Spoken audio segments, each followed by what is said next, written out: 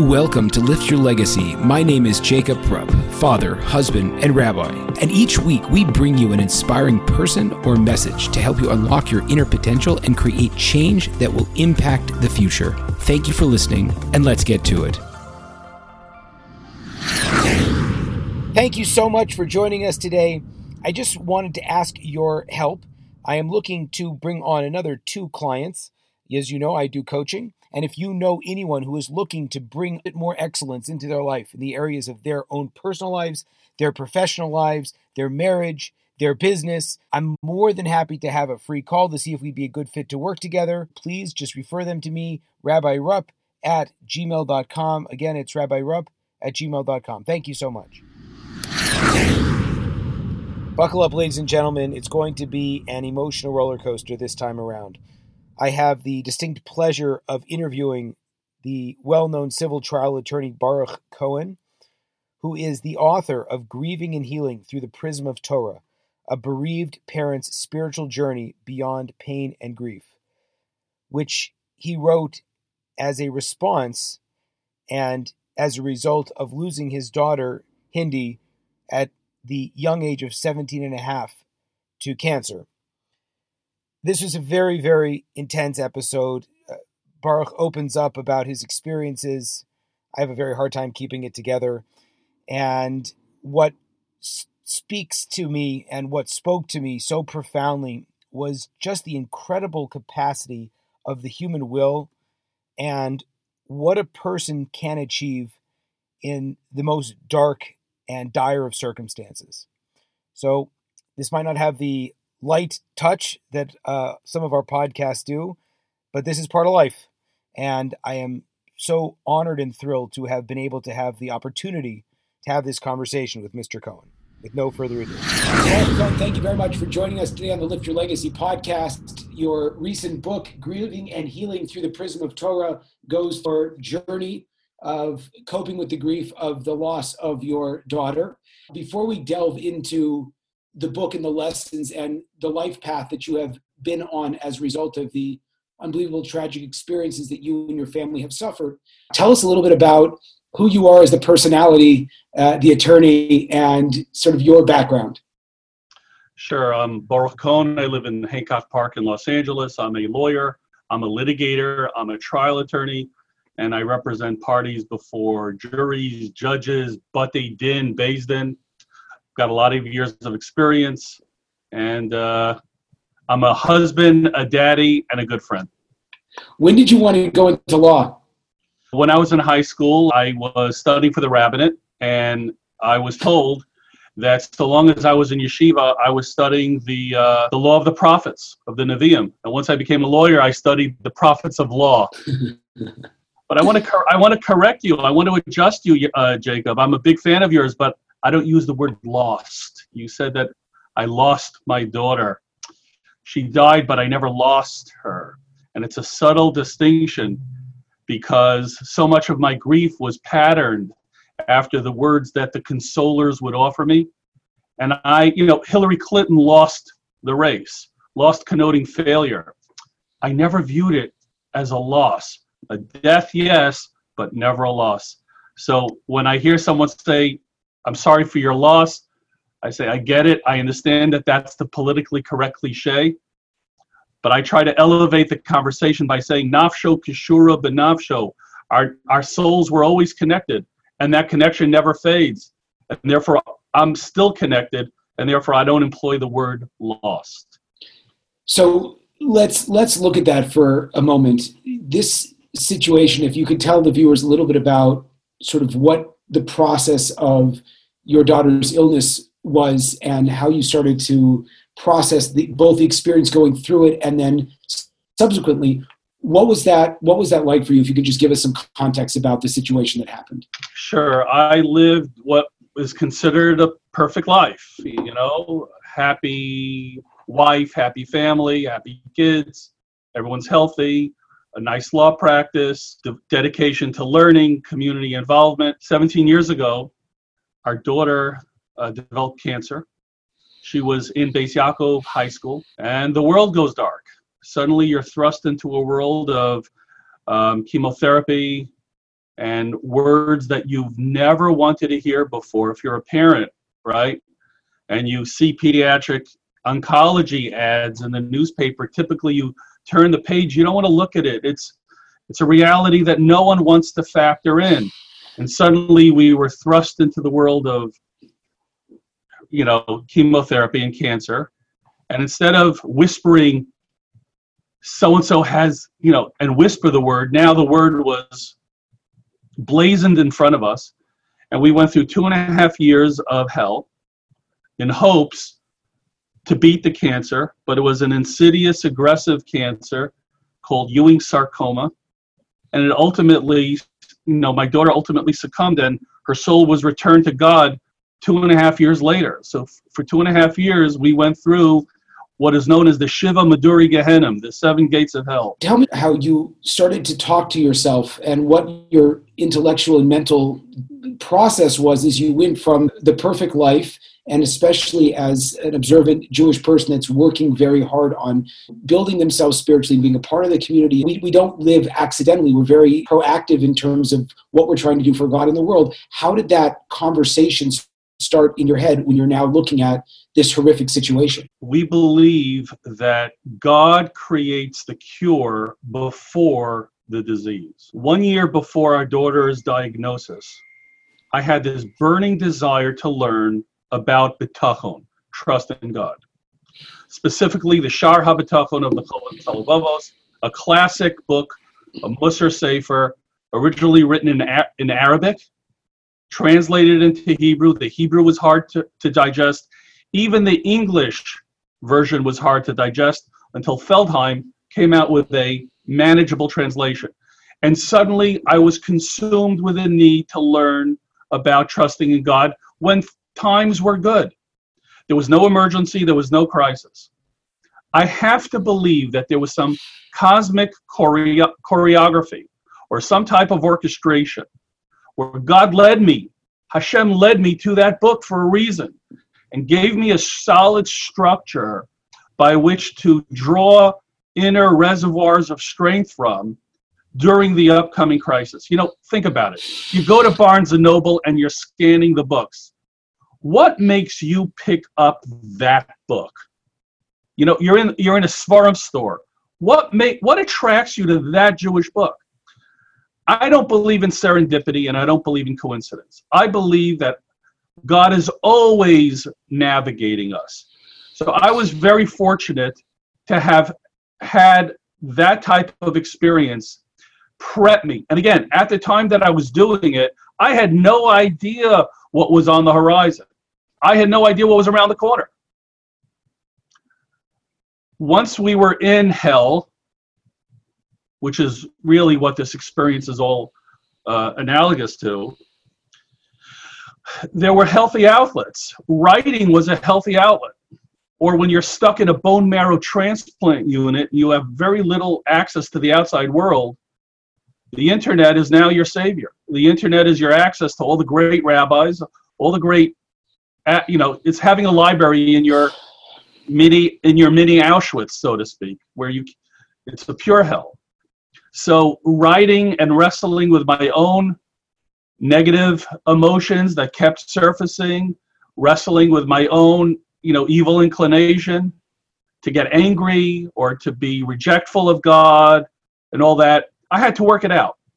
That itself is a unbelievable idea, because a lot of us look at our negative emotions, the frustrations and in the minutia of life, and here you're dealing with something much bigger.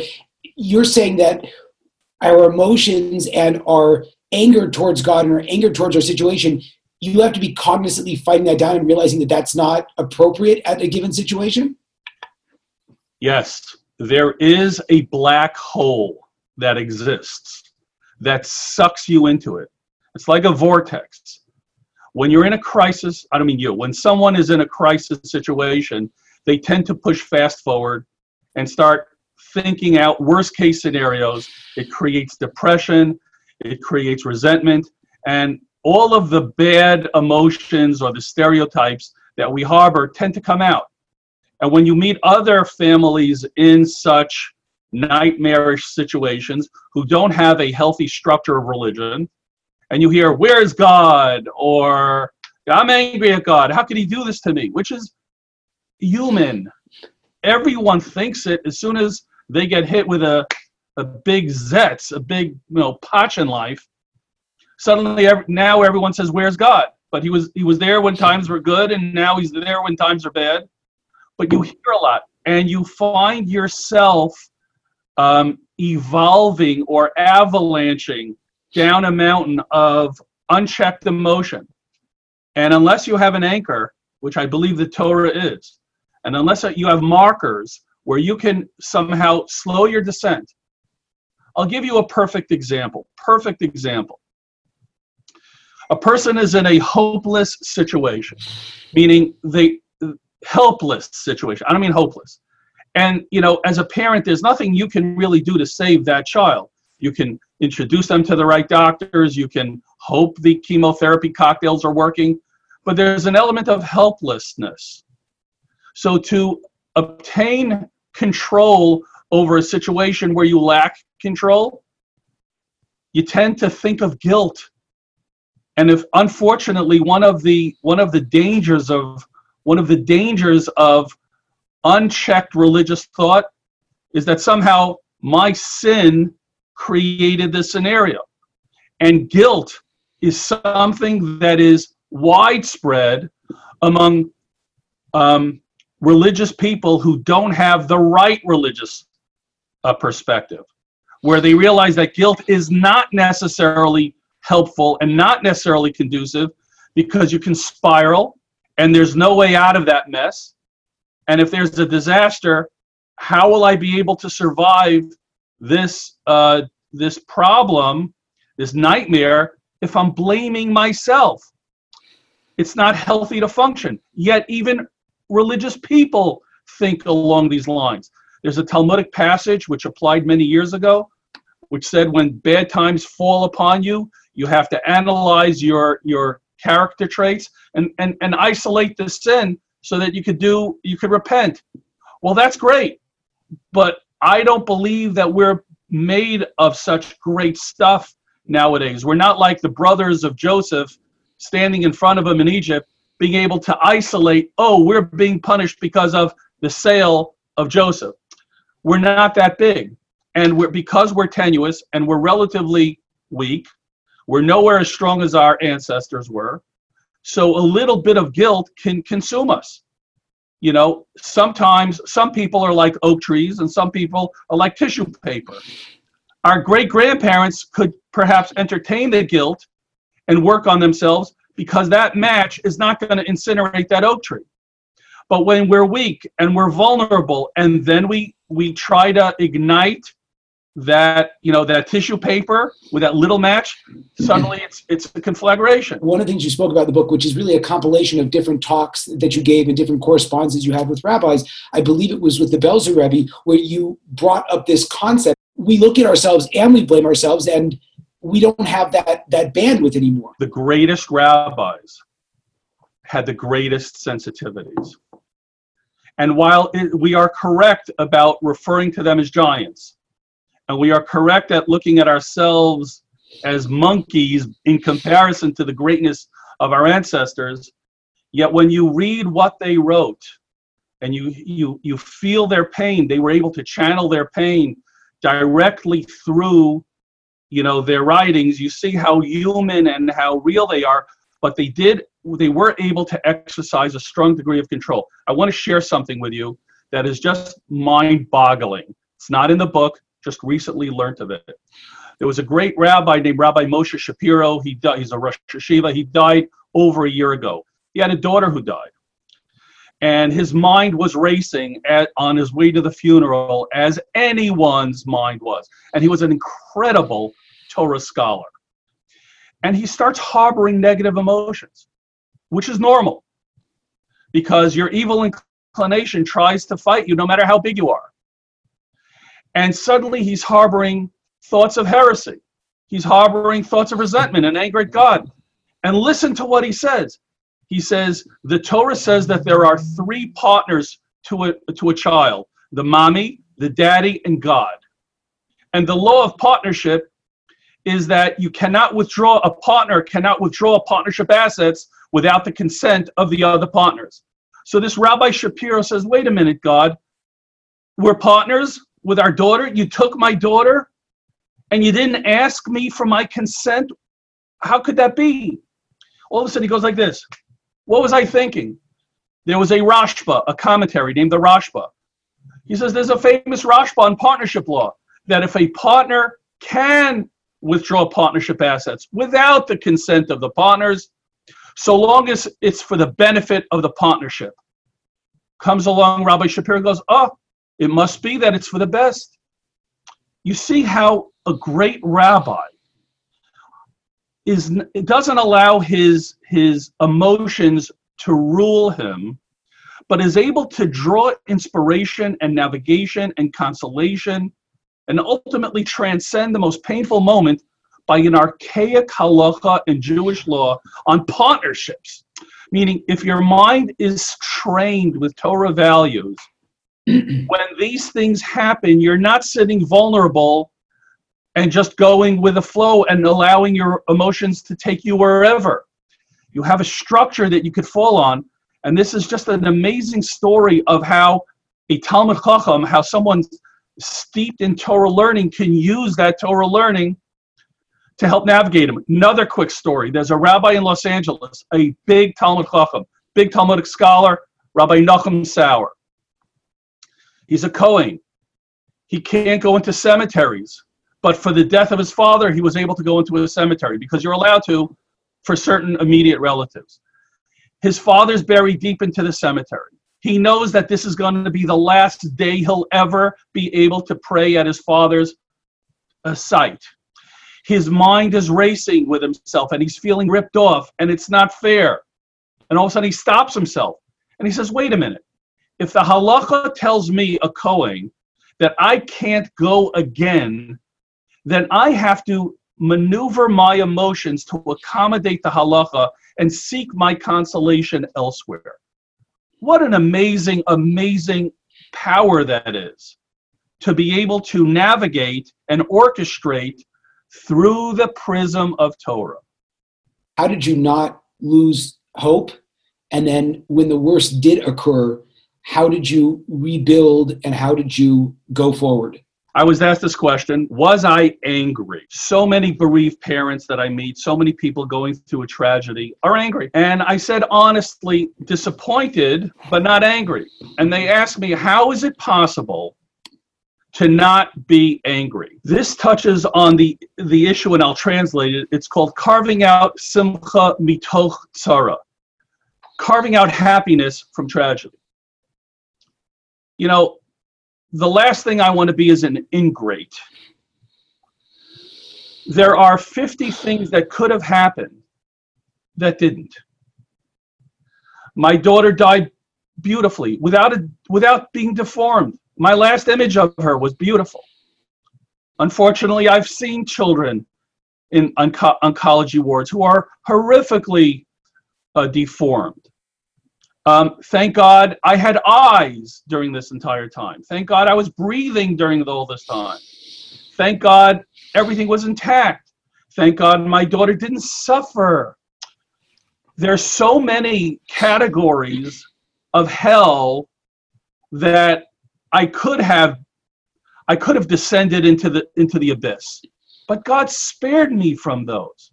And every single molecule of the test is weighed with exactness. So if God spared me all of these, think to yourself, you have a friend, he's having financial troubles. Okay, it's bad, but you could be blind too. You could be a multiple amputee too. You could be totally crippled too. You could be divorced too. I mean, there's so many ways. You're having health challenges. Okay. You could be broke too. No matter what you're in, you could, if you fantasize and think of all the categories of how worse it could get, and then thank God that you were spared these nightmares and you were just given this little test, then I believe I would be ungrateful. I would be an ingrate to be mad at God for giving me this test because he spared me and my wife. There was no suffering. She died with a kiss of death, a Misa Nashika. There was no suffering. No parent wants to see a child suffer. I'm forever indebted to God for this. So because I had this clarity of gratitude to God, disappointed, it hurt, I cried a lot. I still cry a lot. But the issue of anger, I've resisted that negative hole of anger. And in the aftermath of the tragedy, that is not to, I don't want it said, or I don't want anyone to think that the guy is not, he's sipping Kool-Aid and he's, my feet are on terra firma. I bleed just like anyone else. And so help me, I cry, if not as much as anyone else. But it's a constant battle to resist that negative gravitational pull towards depression and guilt and anger. And what's fascinating about a Torah discipline, what's fascinating, is the Torah knows your triggers. The Torah knows where your evil inclination will drag you to. And when the Torah, I'll give you an example. In the Torah, in the Ten Commandments, thou shalt honor thy parents. Do you know why it's a commandment? Because the natural inclination of people is not to respect the elderly. So the Torah trains you to go to fight the grain, to go against where your gravitational pull will be. What you're saying is so overwhelming in the sense that you're describing that there's sort of like you're pushing off the darkness. And so I guess practically speaking, if there could be something that we could bring down that, God forbid, a person shouldn't have to deal with any of these situations, as you have, as we go through it. I guess two of the practical things, which I think would be greatly luminous, if you could tell us, were you writing down as you're trying to find the good points in your life? Like, how did that actually translate to a practice of pushing away the despair over a terrible situation and maintaining that gratefulness to God and not becoming, so to speak, like you said, an ingrate? I have a feeling you somehow invaded and hacked my brain and came up with every question that I would want asked of me. Literally. Yes, Jacob, I did keep a diary, a daily diary, a diary of gratitude, a diary of fear. I expressed it all. A diary of regrets, a diary of wishes. And, it's not all rose-colored. It was a diary of real fear. And I had to isolate it. And I felt that by writing it, I owned it. When my emotions were running wild, okay, and your mind rushes to, worst case scenarios, right? How do you function during this time when there's waves coming at you, if you don't control it, it's like a runaway train. It's like a runaway caravan of horses. You can't rein it in. So I didn't want to be in a situation where I was beyond control. So I kept a diary. It's a personal diary. I shared it with friends. There were certain lifelines who I stuck to. And in the spirit of the OJ trial, I created a dream team. I created a dream team of people that I could vent to, people who were good listeners, and I wasn't able to talk to them. I was isolated. They couldn't come to where I was unless they went through an hour of scrubbing, okay, to avoid germs. So internet and email was my link. And there were certain people who guided me with Jewish law and halacha. There were certain people who were guiding me with hashkafa and philosophy. There were certain people who were helping me coordinate dinners and, food for what my daughter wanted. And there were also people who gave me good, sound advice. And there were other people who just were good listeners. So I kept a diary, and it's called Lo Neslach V'Lo Nishkach, the official theme of the Gush Katif Jews. We'll never forget and we'll never forgive, right? And it was really, people said horrific things to me. the irresponsible people within our community. And when people said misguided things to me, and it hurt, and it caused me immeasurable pain. Okay, I had to control myself from descending into the abyss of hatred, and my ears were burning. I wanted to kill him. I was so angry. And writing it out and sending it to a colleague and getting their guidance was my way of controlling it and owning it and mastering it and working on myself when times were rough. Because, if you're an EMT, an emergency medical guy, you don't want to start learning about trusting in God once you're in a foxhole, once the bombs are going around you.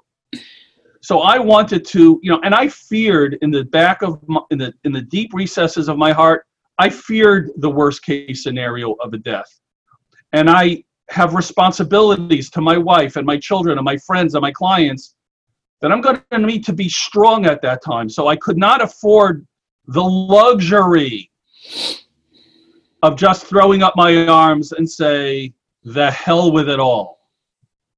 So it was the writing that really, really helped guide me, the feedback from great people, and I sought them out. And this is what started my passionate writing.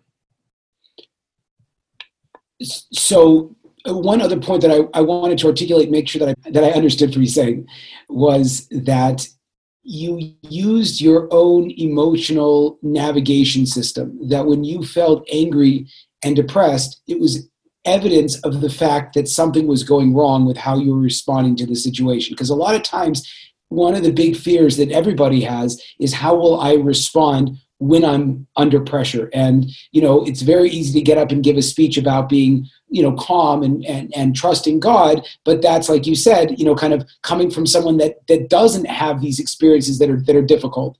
And I guess, how did you monitor your emotions? How did you figure out how to navigate that system as you were going through such a difficult process of it actually happening to you?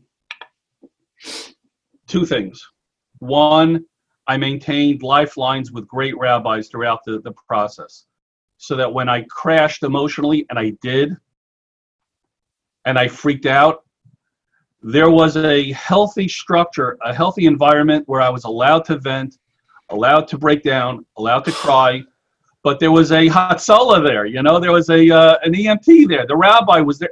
And we're not talking about any Tom, Dick, Harry rabbi. We're talking about the cream de la cream of brilliant, sensitive, magnificently emphatic and sympathetic rabbis with experience, who literally carried me on their shoulders throughout. But the second point brings me to the introduction of who I am. I'm a trial attorney. I'm used to fighting, and I'm used to championing the cause of somebody. And I determined early on that I need to represent myself. I have an adversary. It's called depression. It's called fear. It's called losing your belief in God. And how am I going to fight that adversary? In what courtroom can I fight him in? I wanted to be the trial attorney of my emotions and my dealing with pain and fear and ultimately death. And I wanted to be in charge, the surgeon, the chief surgeon in the room, the boxer in the boxing ring, the chief trial counsel in the trial. It was on me, and I needed to set an example to my family and to my clients and my friends, of control. And this has a phenomenal trickle-down effect. When my daughter saw me walk into the room like a king, so to speak, it uplifted her. If I were to walk into the room looking dejected, it has an effect. So I made it my business that when I walked into the room, I projected optimism, and it's going to work. And think good, and it'll be good, as they say in Yiddish. Tracht gut wird sein gut. And create and foster a positive, hopeful, optimistic message where I was speaking to myself too. And it wasn't false. I had to believe in it. Because if I wasn't sincere and it didn't resonate deeply inside of me, and it was just lip service, it wouldn't meet its target. It wouldn't hit. Unbelievably powerful. And now if we go to the part where the worst does happen, and, for so many of us that have that message of, think good and it will be good, when in our mind it doesn't work and the worst happens, what's the next step? The day after, the year after, what was that like for you, and how did you start to rebuild? A lot of tears.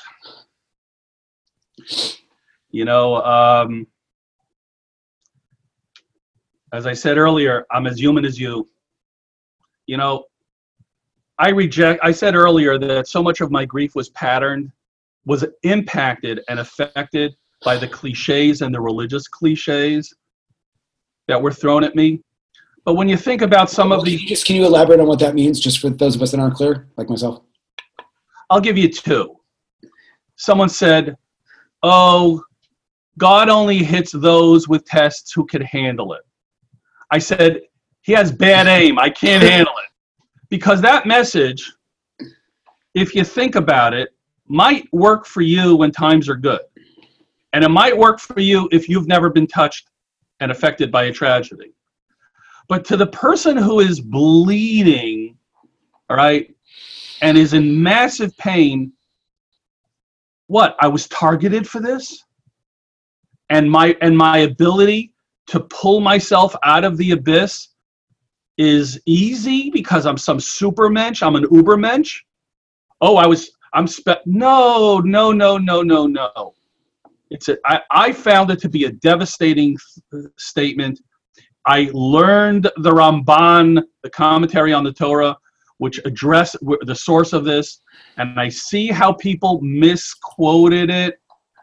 It was a misquote, but it becomes a cliche that's used and bounced around. Or, for example, someone would say, oh, life will never be the same. Okay, so where do I go with that? Like, what am I supposed to, how am I supposed to respond to that? And when life isn't the same as it was before, so now I'm going to get further depressed. But wait a minute, what if life wasn't meant to be the same with a test? But yet the message that people are sending me is like I'm careening down a slope as a result of it. Or, for example, when people say, I'm sorry for your loss. Yeah, that's what everyone says, but, here's the way I look at it. When God brings Mashiach, and the dead will be resurrected, and I'll be reunited with the ones I love, I see them coming over I see my daughter saying to me, Abba, Father, what was this about me being lost? I was your Melitz Yosher. I was interceding the whole time. I was in another room, lost. How could you say that about me? I never want to have that conversation. I had to develop very early on to isolate the emotions. Where am I going with it? How is it affecting me? Is it correct? I also learned very early on that my Torah observance was a barometer as to how I'm reacting. If I wanted to chuck my yarmulke, if I wanted to not go to shul in protest, which are healthy responses, don't get me wrong. But my fidelity to my observance was my barometer to see how I'm doing. So afterwards, there was a lot of tears. I felt, by the way, that there was too much of an emphasis on how's he doing, on the healing aspect, when there was very little emphasis on validating the pain. I was telling people were asking me, how are you doing? Yeah, how's he doing? I'm concerned. Before you run to the cure, understand the wound has to manifest itself. I have to respect the pain. God wanted me to have this pain for a reason. People were offering me drugs. People were offering me drugs to numb the pain. I declined because, in my opinion, the road to healing involves the road of grief. And that unresolved grief is like putting a basketball under a carpet. It's just going to come at me at a later time. But how do you create the mindset? Because there is such a need and a desire to run to comfort and death and all of these horrible things. It's like we try to say, okay, I'm done suffering right now. Okay, let me just move on. So how did you have the ability to sit under that pressure and actually not try to get rid of it? I don't have an answer to that question. It was an instinctive no, not a well thought out no. Later on, I appreciated the brilliance of the no later on, but I credit that instinct on all the work I've been doing on bettering myself, on strengthening myself. At that moment when the guy, and by the way, if people do need opiates or they do need to take themselves off the edge to get through the day, I'm not judging them. It wasn't something I wanted to do. And by the way, this sounds dark, but after my daughter died, my pain was my connection to my daughter. So, in a way, I wanted that. That scar, I needed that scar. I needed that. I was afraid of losing it. Do you try to hold on to it now? Like, how do you build back that connection with your daughter that's not necessarily the scar, or is the scar productive forever and to feel that pain forever and never to have it get healed? Through a lot of hard work and time, God is the healer of the broken heart. He is the Rofei L'Shavurei Lev, as David HaMelech says in Tehillim. You know, a flat tire will never inflate on its own, Jacob, ever. Time will never inflate a deflated tire, ever, right? But you got to work at it. And I went through a metamorphosis. When I was at ground zero, the ultimate tragedy of a parent was the day of the death. I was pain. I was synonymous with pain. I was one big ball of pain. There was no room for anything else in my C drive. Okay, I was pain. Anything that's, I was like, anything that came in my universe was singed from my pain. But then things transmigrated out. Things morphed. And I went from being pain to having pain. Do you appreciate that subtle difference? That ultimately you weren't again, you said the same thing when you were talking about writing is the ability to transition from saying this is my essence to this is an emotion or an experience that I'm having. Is that what you're saying? Yes, and I actually got this line from Sherry Mandel's book, The Blessings of a Broken Heart, about her son Kobe, who was tragically murdered by Arab terrorists in the Tekoa caves in Israel. She went from being pain to having pain, and that really resonated. Another important thing I should tell you is I'm a voracious reader. I read everything on this planet that would assist, and as a result, you sort of like harvest the good from the not so good to the garbage. And I started collecting. I actually wrote another book called Chizuk to the Bereaved Parent, and I called it Rabbi Yochanan's Bone. Rabbi Yochanan was a Tana, great rabbis of the Mishnah. 11 children of his died. And he made a necklace of his 11th child's bone. And whenever he heard of a bereavement, he would go and pay a shiva call and show the bone. And that to me was what I was doing with my books, sharing my pain with others, validating, and such an important issue, the issue of validating someone else's pain, it's huge.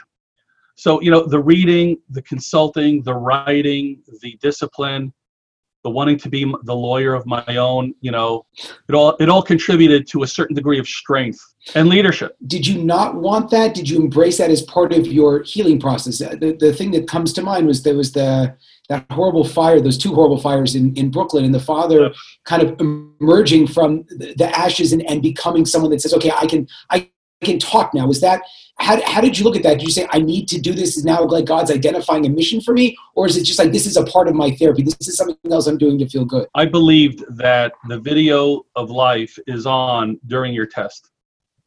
When you're being tested, the video of life is on, and that's the moment where you transcend or crumble. I can't believe I'm quoting Jesse Jackson. I can't believe this is coming out of my mouth. But when Jesse Jackson lost the Iowa caucus, he was on Nightline with Ted Koppel. And Ted Koppel said to him, Reverend Jackson, how is it you're still stumping for the presidency? After you lost the Iowa caucus, there's no hope. And he said something to me which really resonated. He said, Mr. Koppel, I am like a car with different gears. Some people, when they're in a crash, the gear shift into neutral. Some people, when they hit an impact, they go into reverse. He says, I'm locked in forward gear. And I said, wow, what a great lesson from this anti-Semite, to learn from everybody. I believe the video cameras of life, I will be judged by the test. Not when times are good, but what kind of faith, what kind of husband, what kind of father will I be when times are rough? I didn't ask for it. I didn't want to be targeted. I didn't want to feel that there was a bullseye on my chest and God chose me because I could handle it. Like I said, he's got bad aim. I can't handle it. I'm joking, tongue in cheek, when I say God has bad aim. But, and there wasn't a prophet, biblical light that came down from the heaven, enlightening me, with his mission. I felt this was my calling. I was given this test for a reason. I don't know this reason, and I will never know this reason. Maybe after 120 years, when I go up to heaven, it'll be shared with me. But that's not the controlling factor. What am I going to do with my life now? What kind of person will I be? Will I crumble? Or will I transcend? And will I inspire and help others? If I could get through it, then any person who's watching this video feed with you can tap into my if I could do it and I'm just like you, then maybe you can get through your hard times as well. So I do this in the spirit, not in memory of my daughter, but with my daughter's soul, to honor her, to give the merits to her. You asked earlier what I do. When I make Kiddush Friday night, I make Kiddush for all my children, including the one in heaven. When I bless my children, Friday nights, all my children. So I don't do things in memory of, I do things with her soul. When I was privileged to marry off a daughter, I felt my daughter's soul with me and sharing the good. So, you go through something like this, you feel there is something that God wants from you. There is some latent skill that I'm given this test. I didn't want it. I don't want it. Someone said to me, while I was a very hurtful comment, someone told me what a wonderful opportunity I have to have such a, what a wonderful schus you have to have such a. I said, Emir Hashem by you. And he got offended. I said, why is it okay for me? It's okay for me to have the test. And you're being so frum about it, but when I reciprocate, you get offended. Don't do me any favors. I didn't want it. But if you're raised with a certain, responsibility, a sense of klal, a sense of, how will your family survive this test? Will they look at Abba as a guy who turned to opiates, poor guy? Or maybe one day my children might, God forbid, have a test, and maybe they'll be able to survive it magnificently. And maybe it's because my wife and I were able to set them a fantastic example of strength, and maybe they can step into our footsteps and tap into that example. For those of us that are in the position of trying to comfort mourners, what do you recommend is the right thing to say now, having gone through the other side? And how do you properly show that level of connection to someone that's going through tragedy? First, listen. Don't be eager to talk. Validate the mourner's pain. Ask the mourner if you don't know the person who died. Tell me a little about your mother. Or say, I heard things about your mother or father that were so magnificent, so inspiring. Veering into philosophy and veering into lecture mode and cliche mode and start telling me that this is for the best and start telling me how I ought to think and start shoveling from think my way is a very dangerous valley to descend into, because you might say the wrong thing. It might be hurtful. Be there as a friend. Talk about, how much you love the person who's going through a hard time, how much you respect them. The time of Shiva is the time of tears. It's not the time for lecturing. People could really, really knock this into their head. Unless you're asked to come and say something, right? Unless you are being asked to provide some form of direction or inspiration, Shiva is not the time to espouse your beliefs in the way things go in the world, okay? And if you're intuitive, you go into the kitchen, see what they need, and go get it. There's no cutlery, go get dinner and bring it. They'll thank you for it, People avoided me at first on eggshells. What do I say? What do I not say? Sometimes the hug is all you need. Hey, let's go for a walk together. Would you like to, take a 2-mile hike? Move. You've been sitting for a week, Think about what that person needs. Lawyers approached me during my shiva and said, do you have any hearings you need me to cover for? Whatever you need.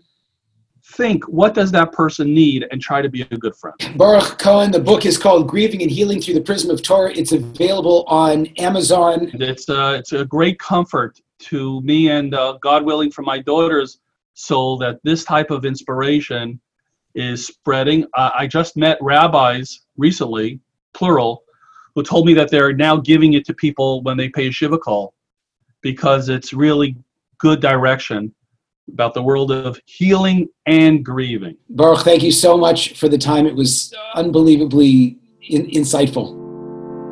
There you have it, folks, another inspiring episode. If you enjoyed this, I ask you to please share this with your friends and to like us over on Rabbi Rupp through Facebook or on YouTube. And the more that we're able to get these important messages out, the more that we can really make an impact in the world. So I encourage you, please, to stay tuned. We have a ton of amazing speakers coming up, and also to tell your friends about it. Thank you very much.